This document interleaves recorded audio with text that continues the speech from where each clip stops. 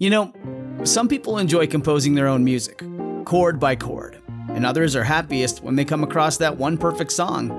Work is not a lot different than that. Whether you prefer building your own workflow or using a pre-made template, with Monday.com, you and the team can work in a way that's comfortable for everyone. Tap the banner to go to Monday.com and build your own amazing workflow, or find an awesome template. No judgment.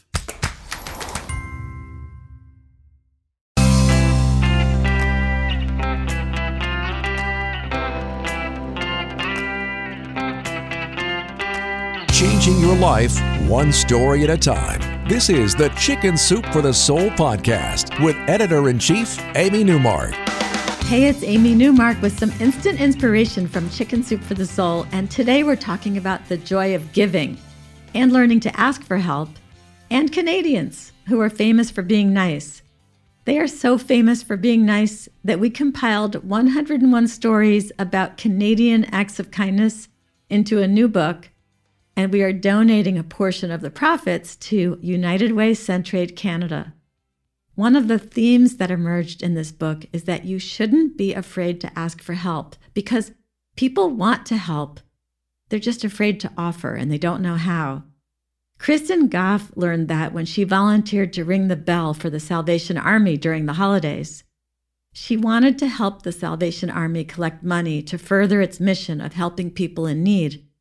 But she had another reason for volunteering too.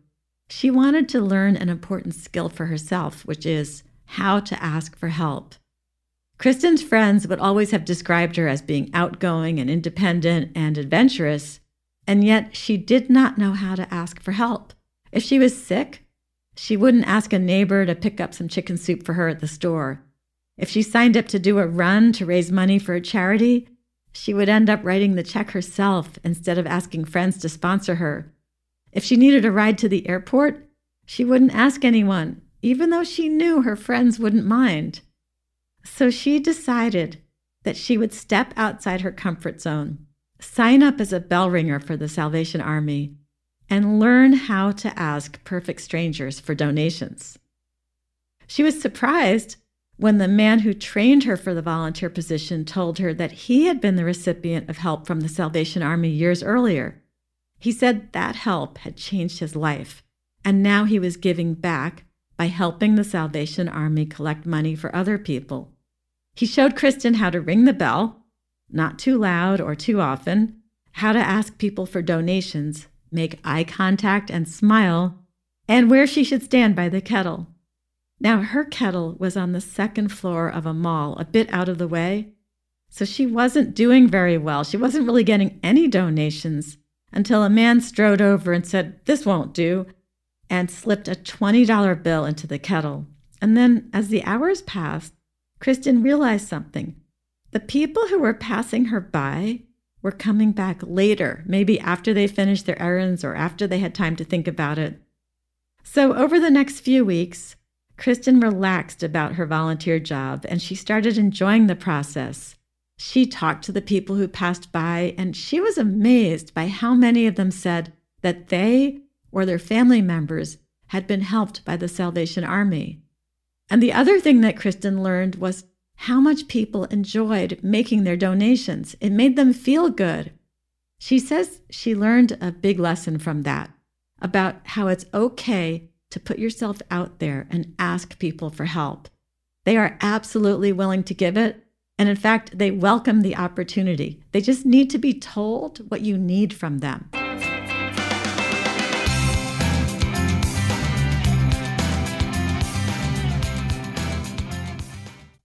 So Kristen learned how many people need help at some time in their lives and then give back later when they can, and that's what happened to Jennifer Bly when she was a young adult. She and her roommates completely ran out of food. They had nothing in the kitchen at all. She said she was young and foolish and she didn't know how to keep to a budget, and neither did her friends. So there she was with a very low income and no food. Jennifer knew that food banks existed, but she thought that they were just for homeless people. But then she decided she would stop by one anyway. Maybe they would turn her away, but it was worth a try. And she found that the staff at the food bank was kind and understanding and welcoming. and they gave Jennifer and her roommates more than enough food to get through the next 2 weeks while they were waiting to get paid. Jennifer ended up using that food bank for almost a year while she was getting back on her feet.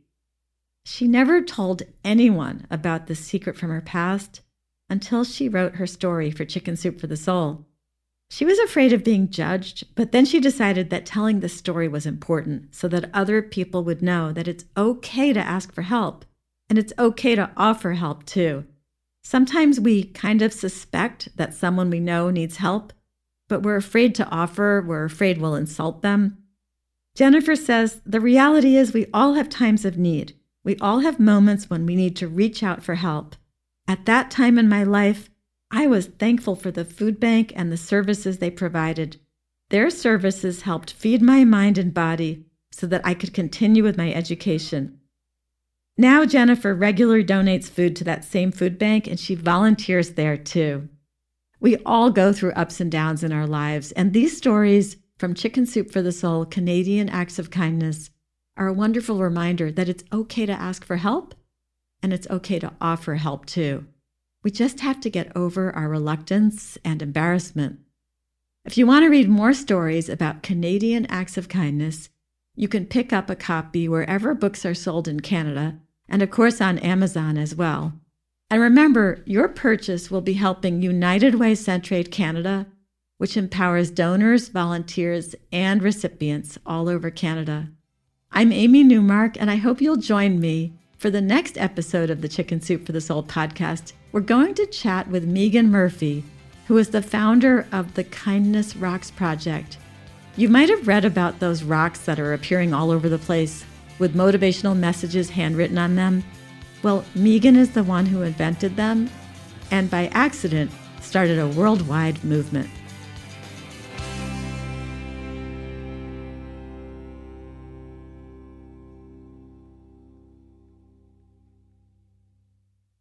Our bodies come in different shapes and sizes, so doesn't it make sense that our weight loss plans should too?